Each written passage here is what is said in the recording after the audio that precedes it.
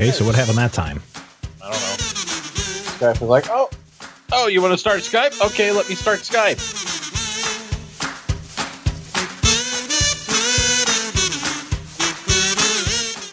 This week on Dueling Review, we take a look at Vigilante Southland #1. Donnie was feeling pretty settled in his cushy life. Even though his girlfriend was politically active, he never gave social justice or racial issues any time.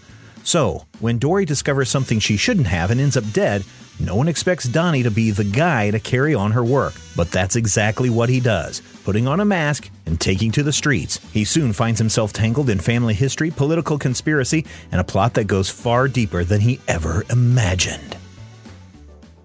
All right, Vigilante Southland. What's going on with this book? So it's a comic book. Apparently it is, because it has pictures and words, but I'm not sure that the first issue tracks correctly. I definitely agree with you in terms of just the plotting and the way everything comes together. It feels like we should, on these first pages, it feels like we should know something.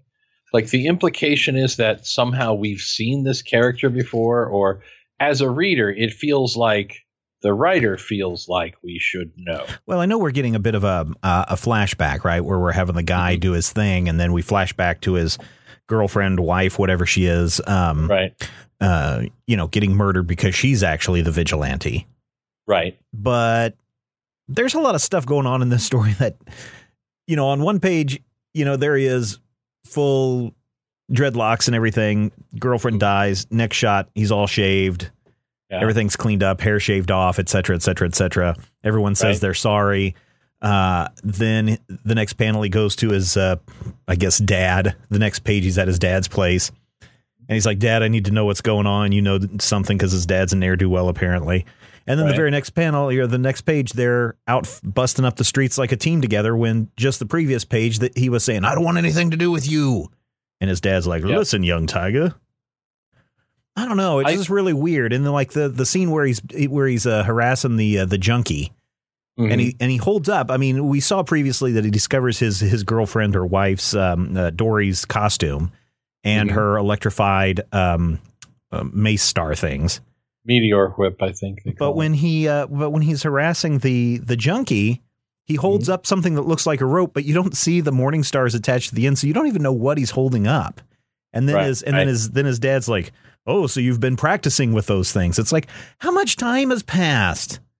Yeah, at one point there's a caption that says later. There's a lot in terms of characterization and placement and setting. There's a lot to like here, but I'm not sure at all about the plotting. I don't know. First of all, the thing about your vigilante is a vigilante pitch has to be something really, really unusual if it's going to stick. This is like DC's 10th vigilante, I think. And unfortunately, the vigilante people are going to know the most is the cowboy vigilante. Right. Because of Justice League animated series. Yeah. Or at least definitely the most visible. Right. And even the people who might have read the Adrian Chase stories, that's 25 years ago now. Yeah. Although wasn't Vigilante in Seven Soldiers of Victory with, was it Morrison? The original Cowboy Vigilante was briefly. Yeah. So I don't know. I mean, I'm all up for this kind of a tale. And here's the weird thing. As I was reading this, back when we were in college, I had this idea for a guy who had a suit, and it was actually a suit that his girlfriend, who was a police officer, had confiscated, and she had decided that she was going to take the law into her own hands, and she stashed it away at their apartment. She was murdered. He finds it, and then he becomes a vigilante. So there's a lot of similarities between this. As I was reading it, I was like, holy cow, this sounds like something I was thinking of, 20 plus years ago. Right. But mine had a lot more nefarious yours was set in Gotham City, too. No. Mine was set in a West Coast town, probably Los Angeles. But there was this whole mind control cult and everything going on in my story, which hopefully doesn't appear in this, because if it does, then I'm going to be really tripped out about it. Well, there's only a limited number of things that could happen in the universe. Yeah, true. Go ahead. I think that the big positive of this is the art. Yeah, that was pretty good. I enjoyed that. It feels like there are conscious attempts by the artist to try and give us visual cues to things that may not necessarily be in the script. And I know that that's me definitely projecting, but it kind of feels like we're dealing with someone who maybe isn't used to plotting everything in terms of a 20-page comic, working with an experienced artist, Elena Casagrande, who is very good at putting these things onto the page. So, I mean, it looks good and it definitely has a gritty feel. And I think it's going to appeal to the people who are into that whole kind of make your own Batman thing that isn't Batman. Yeah. That gritty sort of street level fighting thing. I'm just worried, especially as we get to that final page, because the final page is really weird. He's walking. He's like, okay, I'm going to go check this out. All right. Somebody can ID him. You stay here. Okay, fine. And he walks up. And then we cut to this huge wide shot and an explosion. Yeah.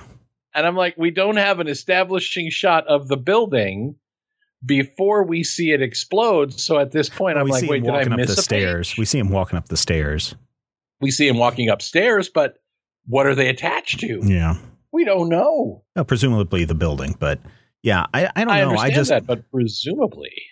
I don't know. There's something about this that this week on Zach on Film, we're watching Shaft and we're talking about blaxploitation and what the positive aspect of the blaxploitation, at least the original blaxploitation films, Shaft being the most popular one that kicked off everything else that eventually devolved into the bad areas of blaxploitation.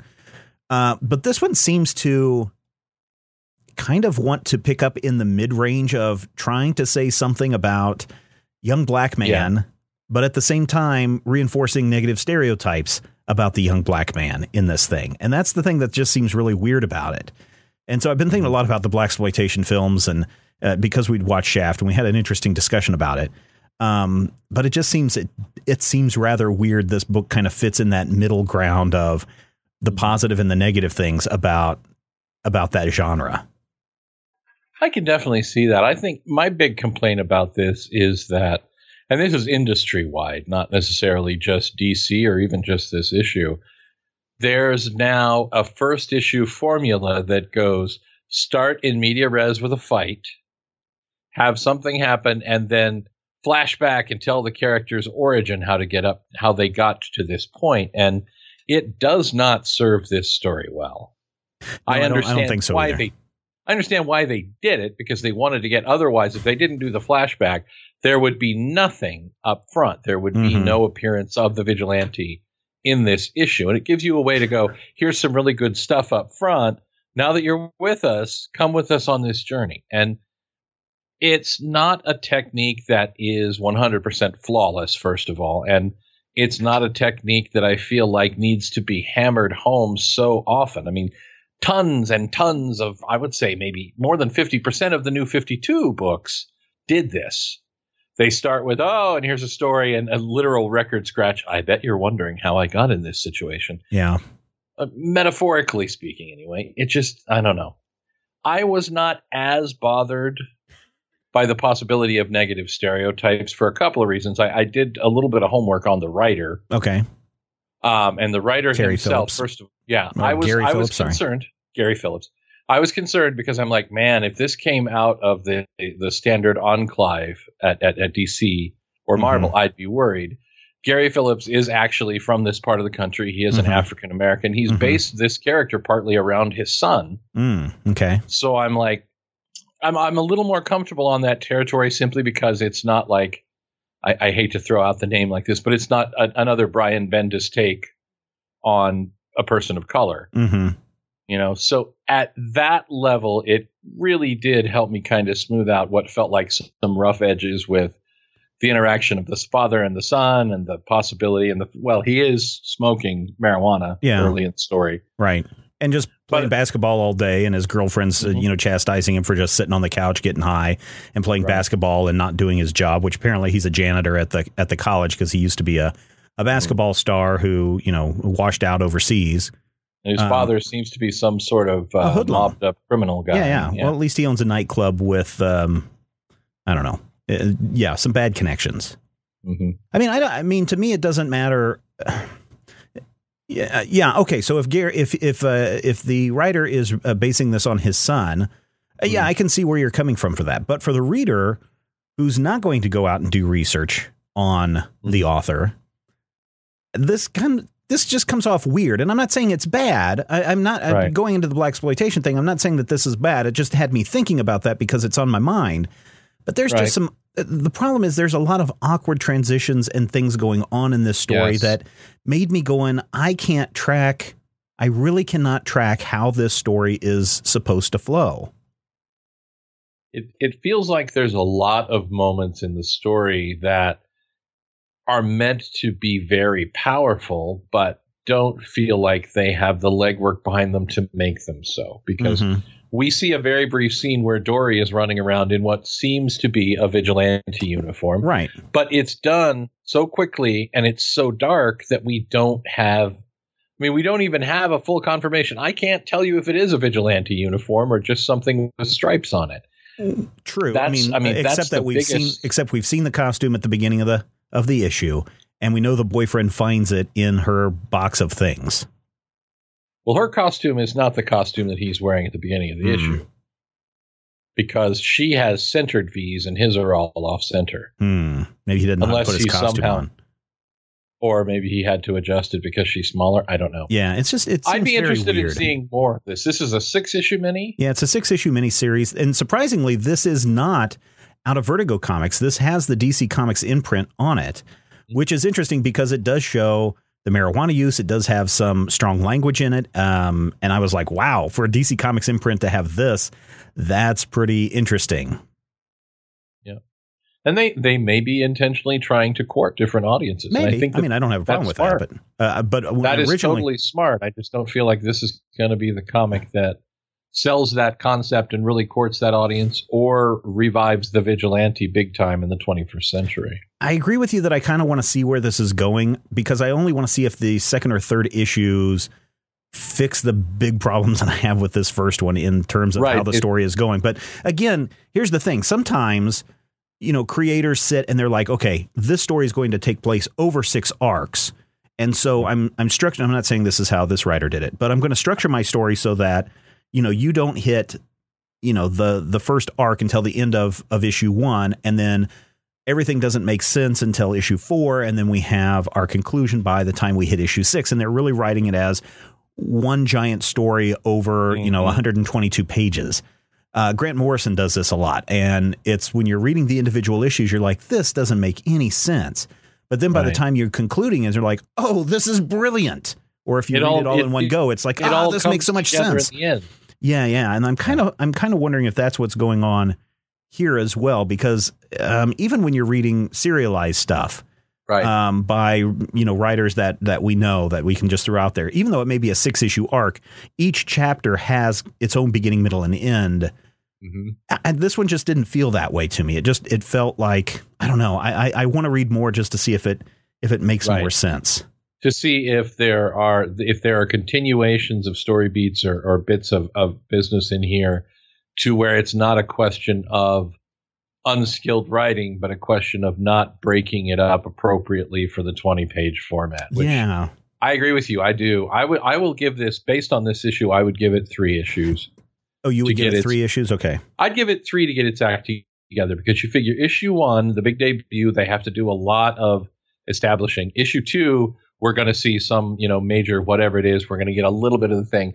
By issue 3, we usually have a feel for whether it's a secret in the sense of, oh my God, what terrible thing lies at the center of the House of Secrets, or season 2 of Lost. Right.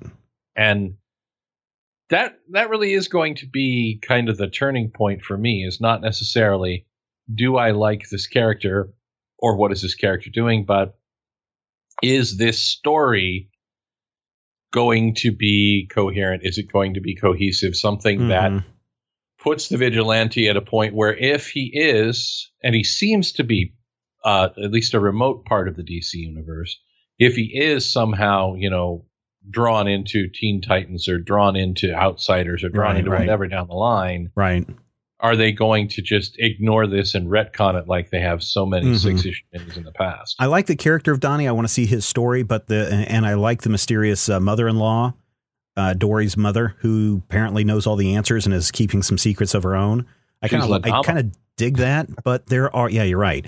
But there are a whole bunch of other things that like people just pop in and pop out, and they're super mysterious and they're super weird. And you only get them for like 2 panels and then they're gone. And it's like, okay, so what does this mean? What is this relationship? What's going on?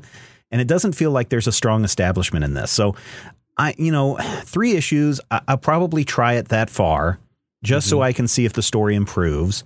But I feel kind of, if I make it to issue 3, I might as well, go all down the hill 6. And go all the way to 6. Well, this week I bought issue 3 of Six Pack and Dog Welder. Oh yeah. And this is going to be that thing, because if Six Pack and Dog Welder is that also a mini? Yeah, it's a 6-issue mini. If it hits the same way issue 2 hit me, then I won't be coming back for issue 4 through 6.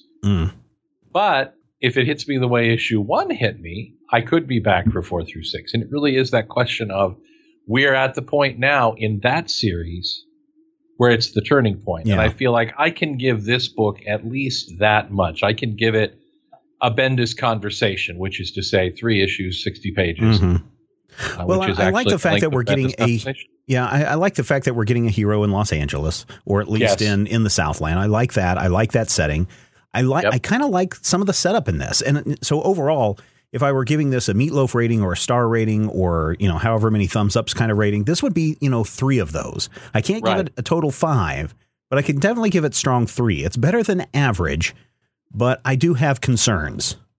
I would go 55 to 60% of any given rating measure. So that would equate to, on our 5 stars from the website. No, that would be a D. That would be a C+. A B-, actually. Well, not a B-, but it would be in there where, 3 out of 5 stars, 3 slices of meatloaf. It's definitely something that I want to know what it is. I want to know more about it.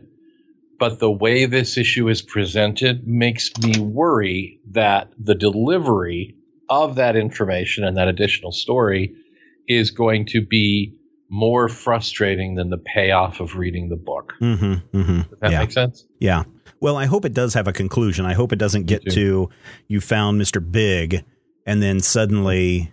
Write DC Comics if you want to see more of Donnie as the new vigilante. Yeah, I kind of feel that that's how it's going to be. It's like, I've met Mr. Big, I've become vigilante, the series is ended, but Mr. Big is still out there and I must continue the fight with nothing ever resolved. I mean, this, I guess, and this is probably a bad example, but I guess I don't see Donnie as upset over the loss of his girlfriend/wife in this piece.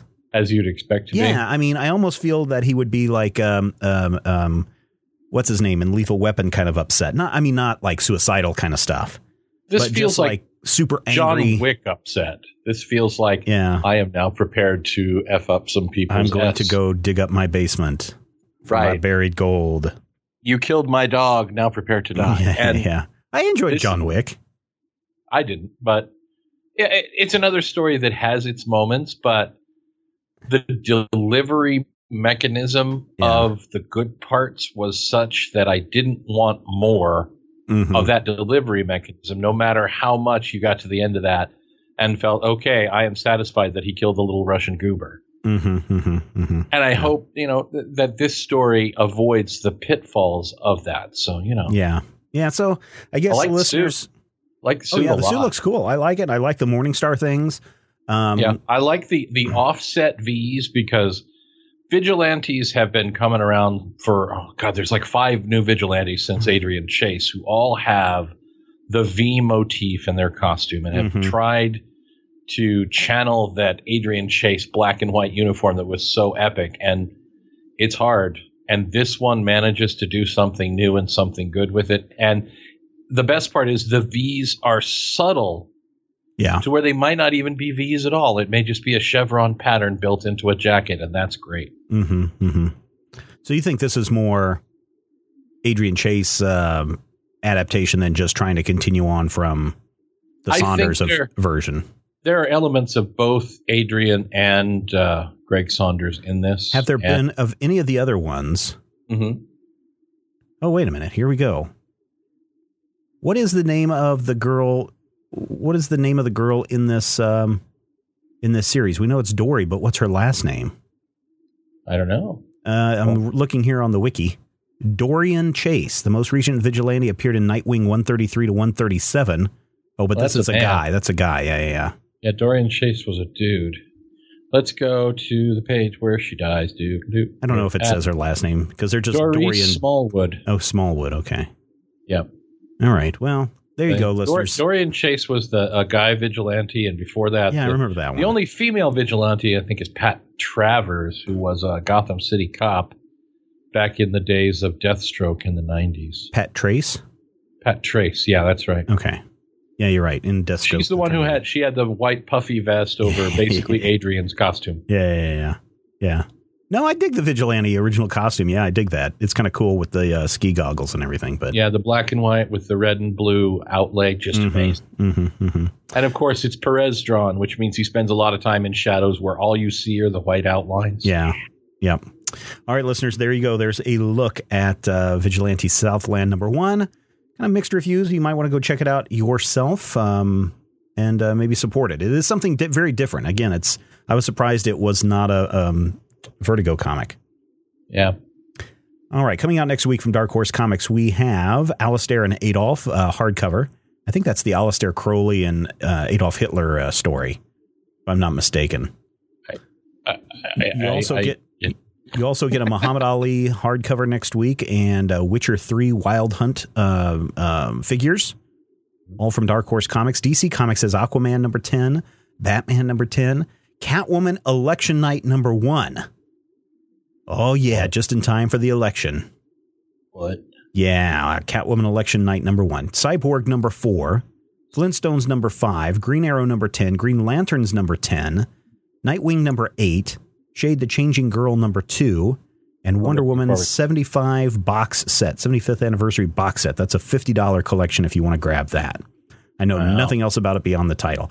There's also a Teen Titans The Silver Age Omnibus hardcover volume 1 that is $100, which might be worth picking up. Might be, yeah. Over at IDW Publishing, we have Fear and Loathing in Las Vegas, the hardcover. We have Revolution #4 of 5. ROM #4, Skylanders Dive hardcover. Dive. Transformers Tell All Are One Revolution tie-in #1. Tell All. Yeah. Image Comics has Bitch Planet #9, Eclipse #3, Eden's Fall #3, Mayday #1, Nailbiter #26, and Wicked and Divine #23, among others, including Walking Dead #160. I bet somebody dies in that issue. Marvel Comics has Avengers 1 now. Civil War 2 Amazing Spider-Man trade paperback, Death of X #3, Scarlet Witch #12, Spider-Man 2099 #17, Spider-Woman #13 now, and Unbeatable Squirrel Girl hardcover volume 1, $35 book right there. Wow. That's a hardcover. So take that into account. You think people like hardcovers or soft covers more?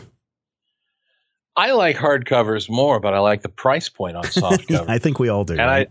I like not having to carry a short box full of hardcovers. Yeah, I agree with you there. That's the equivalent of a small child. The hardcovers do store better, though, on a shelf. Yes. And they look better on a shelf. Yes. Yeah. In the all the rest category, we have Action Lab Dog of Wonder #4. We have Aftermath Big Clean #3.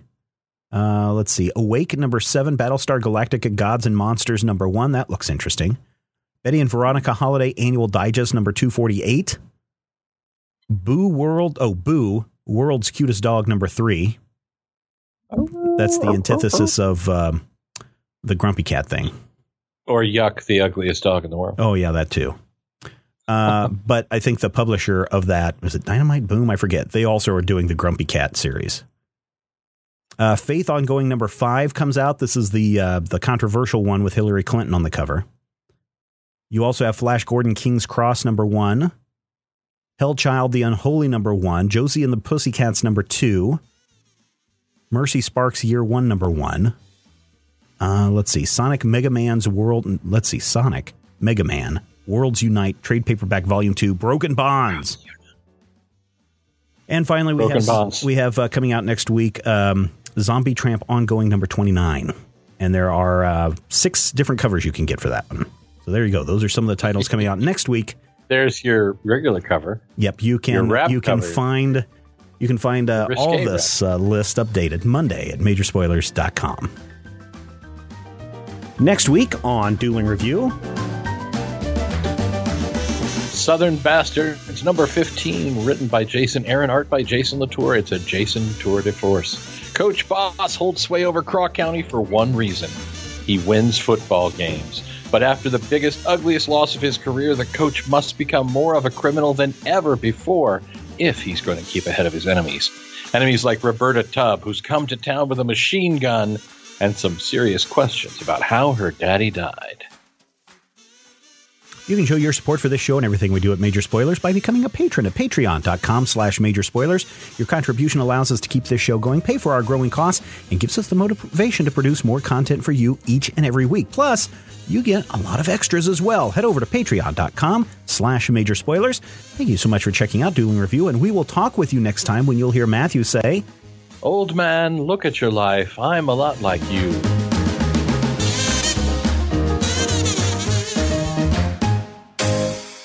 This podcast is copyright 2016 by Major Spoilers Entertainment, LLC.